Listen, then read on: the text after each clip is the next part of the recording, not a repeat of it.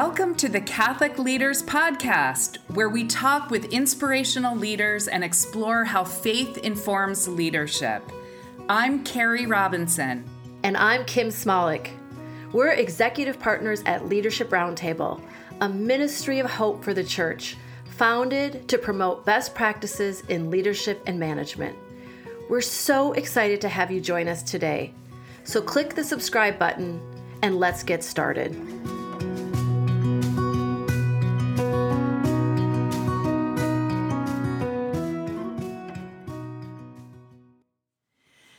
Kim, it's great to be with you. What a terrific interview with Amy Goldman of the GHR Foundation. I've known Amy for a very long time, but what she revealed in our interview was so illuminating, particularly about the intersection of Catholic philanthropy, the church, Pope Francis, and a commitment to Catholic social teaching. I just loved it. It really reflects Amy, her family, and the work of the foundation, both globally and at the Vatican, but particularly in Minneapolis and St. Paul, where I happen to be at this moment and grew up.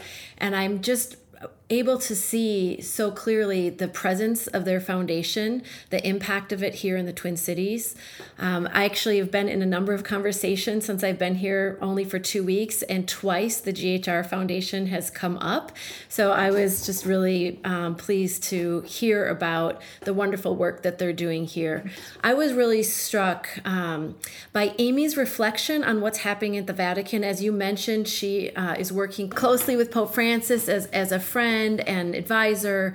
And when she said during the interview that the reforms at the Vatican are tangible, you can feel it. You can feel the optimism, the excitement, and a more collaborative model of leadership.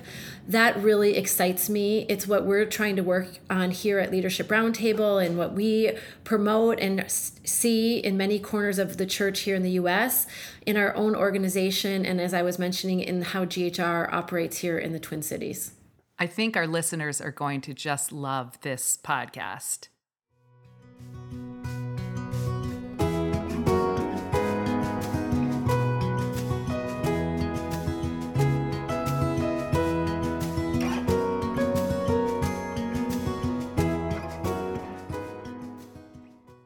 Welcome back to the Catholic Leaders Podcast. Today, we are thrilled to welcome Amy Goldman to the podcast.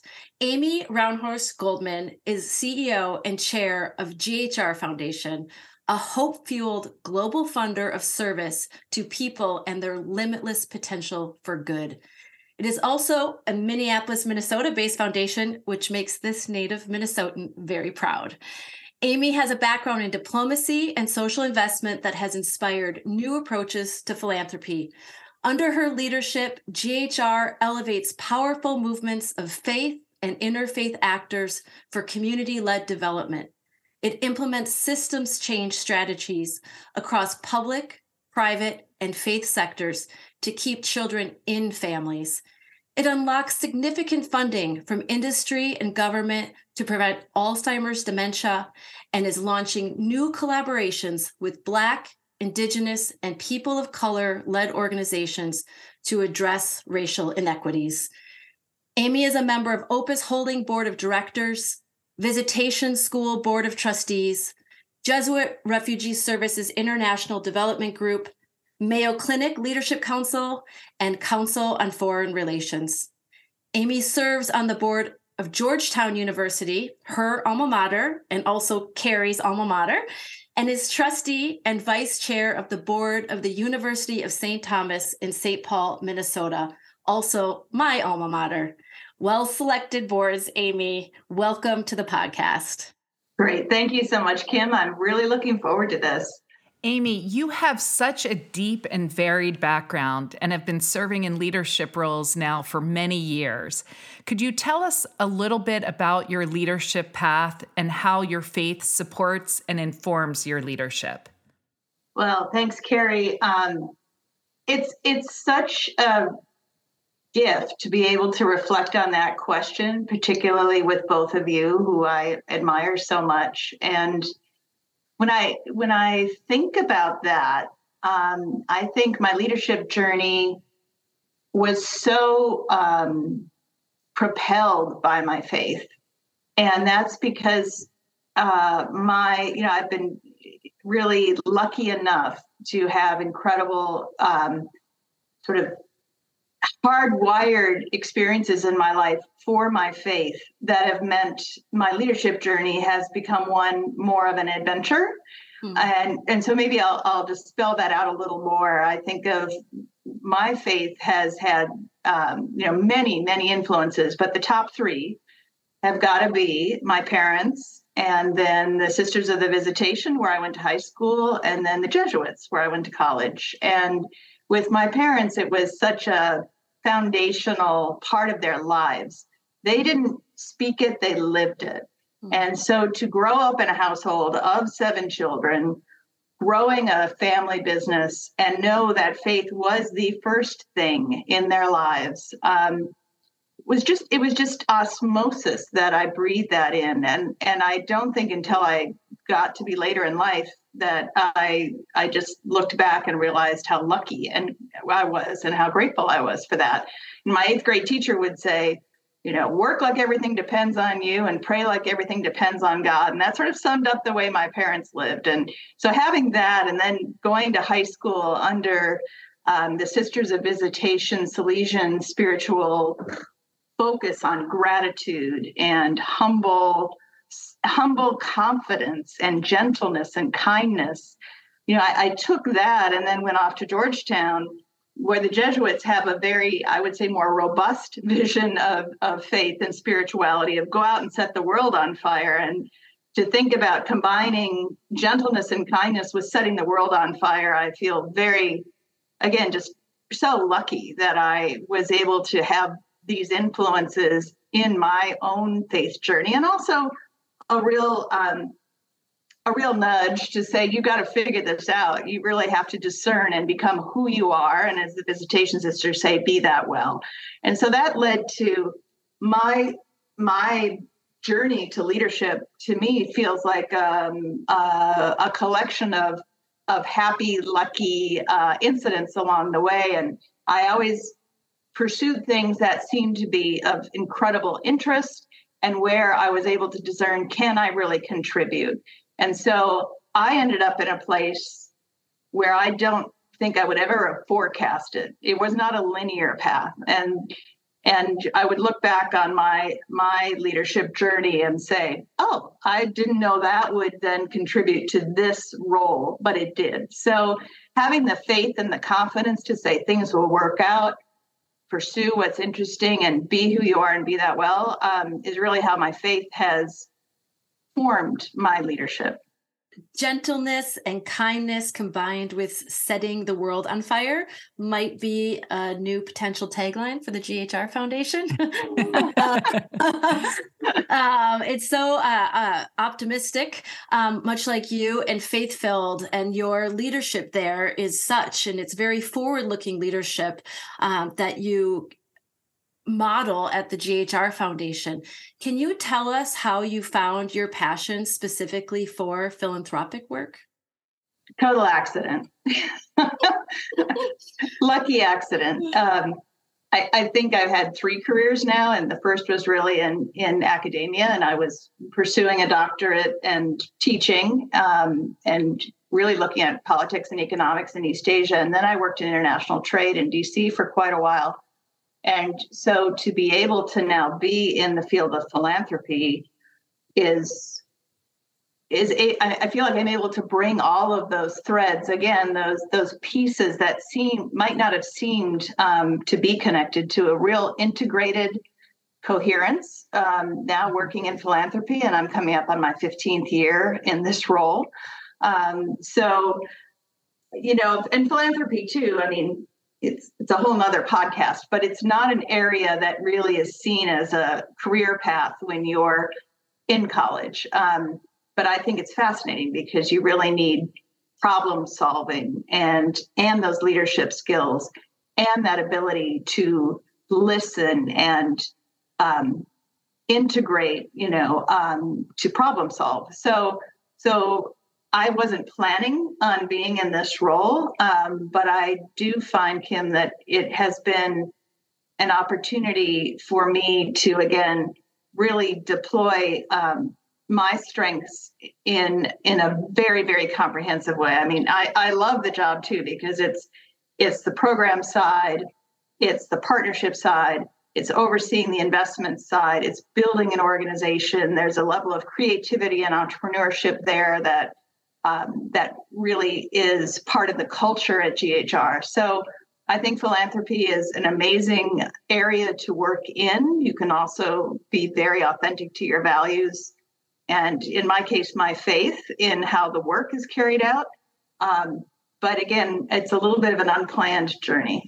I particularly appreciated and noticed how GHR takes a partnership approach to their work. It's not just about giving the funds, but it's about serving as a thought partner and a connector to those that you're funding. And I've appreciated the conversations that we've been able to have over the years. So for the benefit of our listeners, could you just tell us a little bit more about the mission of GHR and how it's developed over time, and maybe the role that you've had in helping shape its focus? Well, you did a great job in the intro, Kim, of saying our current tagline, which is of being in service to others, to people and their limitless potential for good. And I think the real kernel there is limitless potential. We are all children of God. We are all part of this humanity where every person has incredible potential. So if we as a philanthropy can help our partners in realizing their potential, that is really the greatest impact we can have. So when I think about the humility side of it, it is that we are not the experts as philanthropists. We work in partnership with those on the ground who really are listening and responding and developing their expertise. We may be a repository of everything we've learned, and I think that's incredibly important to deploy that back out, but also to approach philanthropy from more of a humble learning stance, I think has served us well, because we just have worked with incredible partnerships. We also it's a bit of a different approach in that we really forge long-term partnerships and deep partnerships with several anchor organizations or institutions. And in that way, provide often funding or, advice, technical assistance on core operations. So a lot of funding in philanthropy can be project-driven, and we really look to how can we support a core institutional organization in a very sustained way for them to achieve what is maybe, their top strategic goal or their top need at that moment. So oftentimes the funding isn't as maybe glamorous as some of it can be in philanthropy, but we have found it has really served our partners well. And it helped us continue to be able to listen, because if you're not listening to your partners, you can't do philanthropy well. Excellent point. And in addition to working with your own prominent board at GHR, you yourself serve on many boards of really important and life-giving organizations, as well as prominent universities. You and I have spoken, actually commiserated, about the significant investment of time effective board service entails. Can you tell us why you make board service a priority? And what is the importance of a strong, involved, and diverse board? Yes, Carrie, board service has been a real thread throughout probably my last 20 years of work. And good governance is just core to how our institutions do their best service and promote the best leadership. And good governance, I remember when I first came up, sort of thought about governance or heard the word, it seemed squishy to me. It's not that it's squishy, it's big and complex, I think, to really understand good governance. So at a board level, and being able and having the honor of serving on boards is an opportunity to really affect the future of an institution that I deeply care about. So to me, board service is about a way to really assist and serve and support leadership, and also to be able to bring something that day-to-day leadership doesn't have, which is that strategic vision and oversight that when you're in the day-to-day operations is very difficult to do at institutions. And as you've noticed, most of the boards I'm on are Catholic institutions. And I look at that and think, what a great,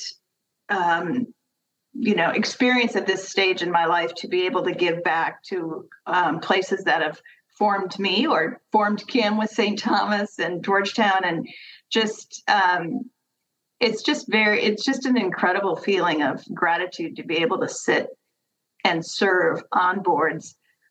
I do think that with board service, coming in and understanding the role of a board member versus the role of someone on, who's in the day-to-day operations of it is extremely important. And I also think that this focus on governance is something that, you both are nodding, which I know our listeners can't see, but that's because at Leadership Roundtable, you're all about governance. And it makes or breaks an institution and its ability to serve. So stepping in and being able to be in a governing role has been a great way to feel like I'm contributing a lot, and that is again a real privilege. Well, I really appreciate how you look at possibility and potential, and through your service on the board and through GHR. And in 2021, you spoke at our Catholic Partnership Summit on a panel called Stewardship of Potential. And during that time, you spoke about Pope Francis's vision for the church. He has just begun his second decade. We've all been celebrating his 10-year anniversary. And you have done quite a lot of work at the Vatican and with Pope Francis directly. So to get us started on that topic, would you tell us about your favorite Pope Francis story? Can I say two? Oh, are you? Please. So two different moments. And one was the first time I really met Pope Francis was in a smaller group. It was part of an interreligious dialogue that GHR had supported, which was a series of dialogues with religious leaders from all over the world. And there were 30 of us in a circle, and he was wonderful to go around and say hello to each person. And then he came upon Rabbi Skorka from Argentina, and a huge hug, and it was just a bear hug. And Rabbi Skorka was one of his best friends from Argentina. Mm-hmm. And it just is, again, it crystallized what's so powerful about Pope Francis's leadership, which is that he is all about demonstration and action. What I was saying earlier about my parents, even that living of faith, and just being in this group of religious leaders and his graciousness, his radical hospitality, and then bear hugging his best friend was really, really terrific to be a part of. And then the second Pope Francis story that I think connects to the role of the Pope and of the Church is a smaller group I was with. We were able to have a meeting with Pope Francis, and it was more of a dialogue. And he walked into the meeting, and you could tell he was very burdened. And he started talking. There was just a handful of us about, and it was really interesting because I believe this was 2017, about Ukraine and about winter was coming. It was in October, and he was really talking about Crimea and the area that the Russians had taken in 2014, and how there isn't fuel and energy, and how cold people in Ukraine are. And you could just tell this burden that he was carrying. And I realized it was because he's a leader of a nation state, and he had probably just had his briefing from the diplomatic corps of what's happening in the world today, just like the President of the United States has. And so he had come from that to a meeting, and you could just see he was still carrying the burden of the intelligence that he had from his papal nuncio in the region. So it's also a reminder he's a faith religious leader, and also the leader of really the largest global institution in the world. And at that meeting, just to end on a lighter note, at the end of our conversation, he then stood up and was handing each of us a rosary, and he handed it to me first, and he said, "The first shall be last." And I remember thinking, you gave it to me first, so I better remember that. Oh, Amy, we love Pope Francis stories on this podcast. Thank you so much for sharing both of those. It's now been more than a year since Predicate Evangelium was promulgated. This is Pope Francis's new constitution reforming the Roman Curia. It reshapes church leadership, widens participation, sets the conditions for greater diversity, removes barriers to co-responsibility, and promotes leadership as service in the spirit of synodality. We know that you have been an important supporter of the positive managerial reforms to which Pope Francis has been committed, and we thank you for that. What positive steps have you seen taken so far? And what are your hopes now that we've had a year to begin instituting the reforms of that document? It's a really exciting time, Carrie. The reforms are tangible. When you're at the Vatican, you can feel it. You can feel the optimism, the excitement, the move towards a more collaborative model across the dicasteries. And so I just can't say enough about how this is such a moment of hope and optimism. Ironically, coming out of COVID too, I think it's also dovetailing with a time where people are craving reconnection. I'm seeing some very positive, tangible things coming out of this in terms of more lay leadership, clearly, more youth leadership, more of an emphasis on managerial competence, less clericalism. And it is just this feeling of the church being living up to the vision also of integrating what's happening on the ground locally. You know, Pope Francis and really a lot of the vision behind these constitutional reforms has been to push the church out into the world and to turn the church to look outward rather than inward. I don't mean the church, I mean the Vatican specifically, and to look outward and to really fully realize the richness of what we have with the Catholic Church, again, as the largest global institution in the world, that now the voices from around the world, and particularly the global South, are being brought into the Vatican in a more day-to-day operational way.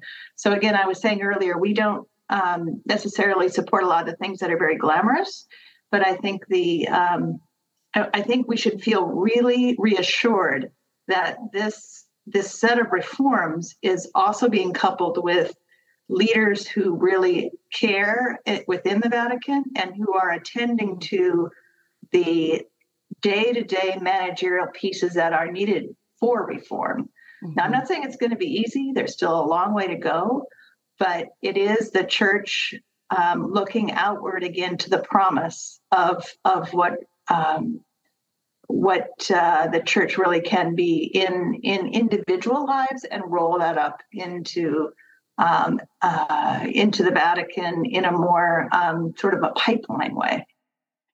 When you say that it's not always the most, exciting or interesting thing to be supporting in terms of the leadership and managerial reform, we really understand that at Leadership Roundtable. That's such a focus of our work, but we believe in it so much because the people in the church that are serving are so good and have such this vision to carry out the mission of the church. And if we can better equip them, then more of this good work and potential that you speak about at GHR can get done. So in your work at the Vatican and with Pope Francis that you've been sharing about, is there anything else that you want to highlight about what Pope Francis's leadership has given the church? And what is the potential there that is yet to be realized? Mm. Well, Kim, drawing off the point you just made, I do want to be clear to say that there have always been really good, competent people working at the Vatican, right? And so not to make it seem like, oh, there's these winds of reform. And we know the church is, it's a 2,000 plus year old institution. And so there have always been the church at its best and the church not at its best.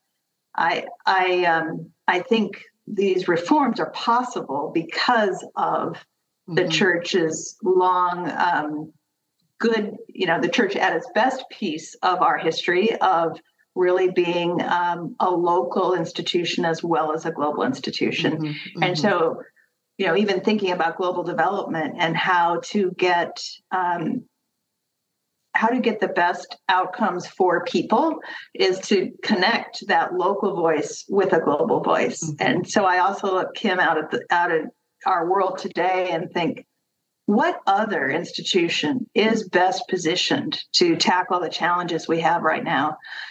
Just one example to go back to your question.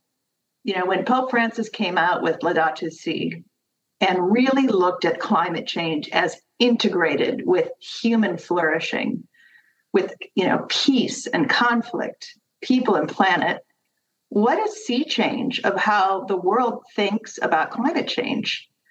It really is about individuals' lives on the ground as well as changing systems, whether it's within a political context or changing systems within a global framework, within a humanitarian context. So that to me is a really great example of what Pope Francis's last 10 years have brought to really realizing the potential of the church in these, enormous challenges that we face right now, and climate change is at the top. That was exquisitely said, Amy. It's been a wonderful opportunity when our work intersects. For example, in the mission of the Global Solidarity Fund and Fatica, which is the consortium of Catholic foundations, or even my work with your wonderful daughter, Julia, at the Opus Prize Foundation. What are some of the benefits of philanthropic partnerships and alignments to Pope Francis's priorities of building a co-responsible synodal church? Benefits, well, first of all, thanks for a shout out to Julia. Now maybe I'll have her listen to the podcast. We have to get her on the podcast. Yes. Philanthropic capital it can be very patient capital. So, there isn't a funding deadline necessarily. It's self-imposed within philanthropies. But it can be a very patient, non-demanding way to get towards partnerships. So I think of it as patient. I also think of philanthropic capital as allowing for more risk. You can deploy a grant towards something that feels risky, and you should. It's really the only capital out there that can take risks because it's not regulated like a loan or other types of capital investments. The stakeholders are the people you're making the grant to.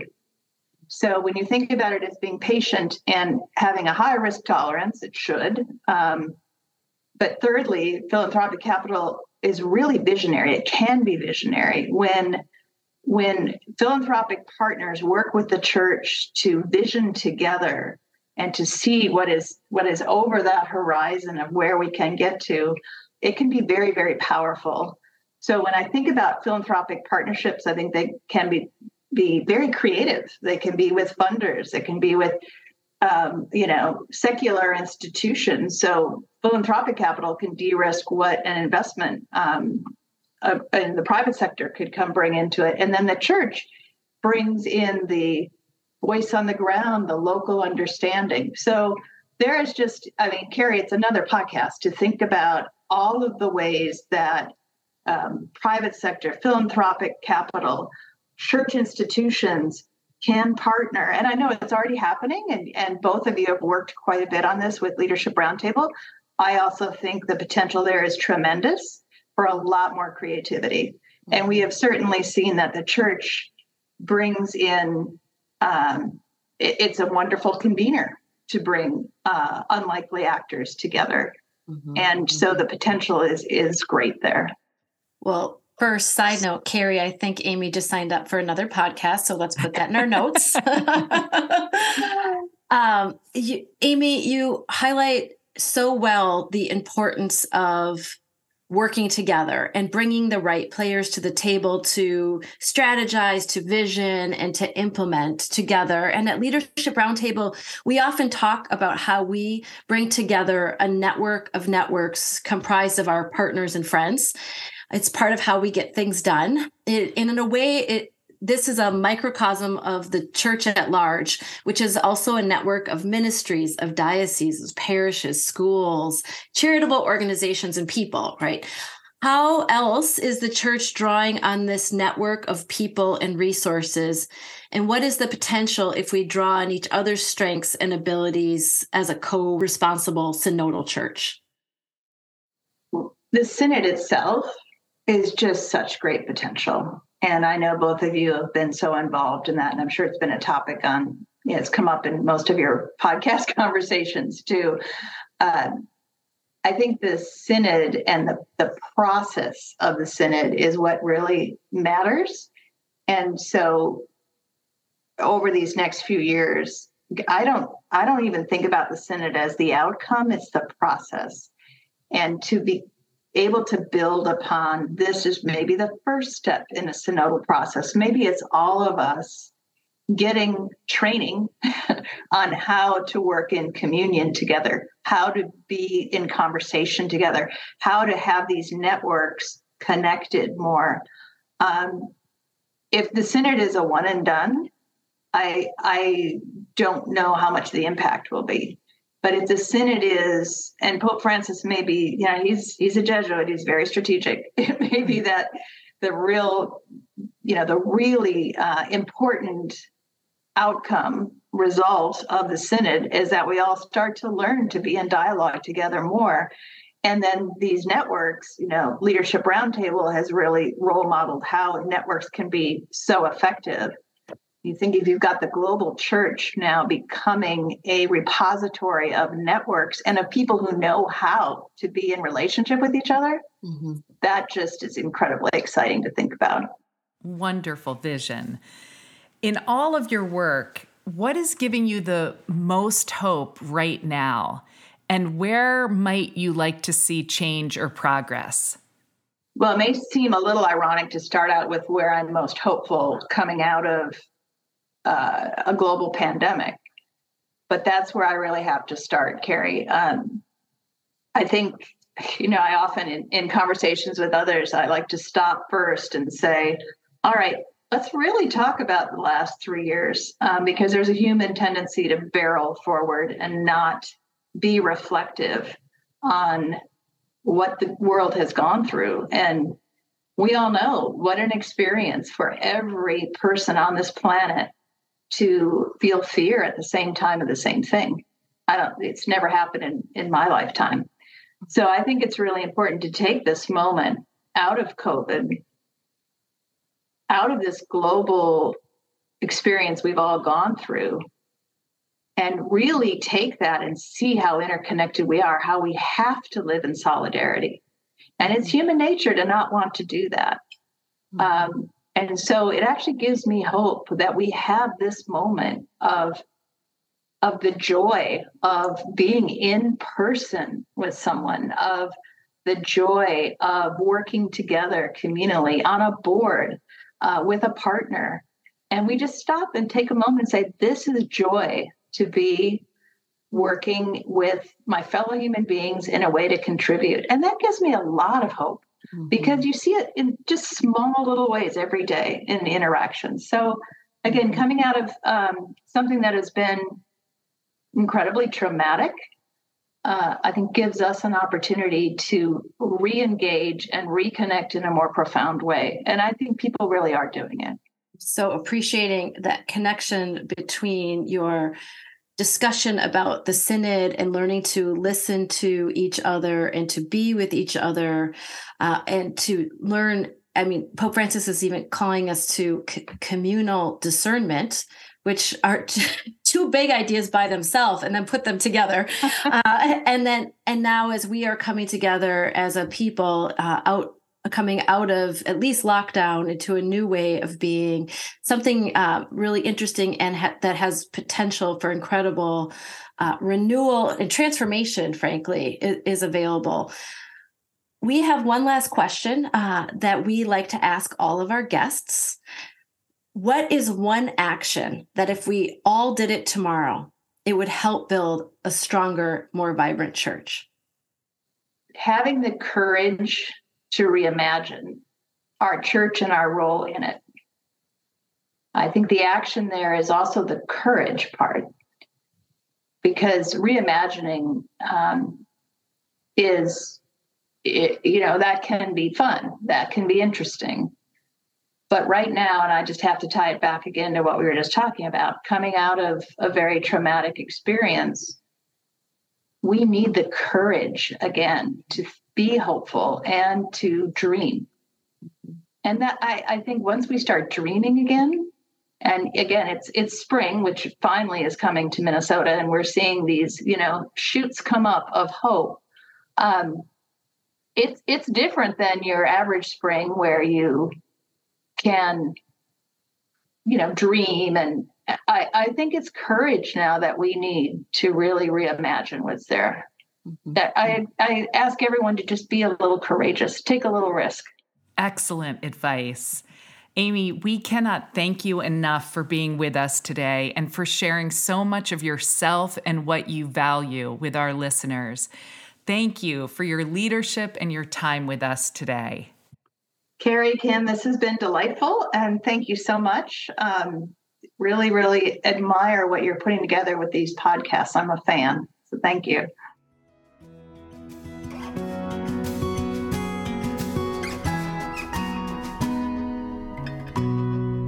It is always a joy to host the Catholic Leaders Podcast.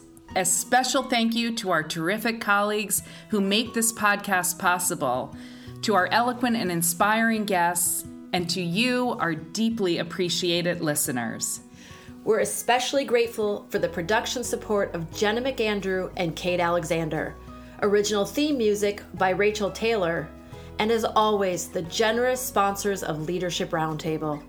Before you go, don't forget to subscribe so you don't miss an episode. We'll see you next time.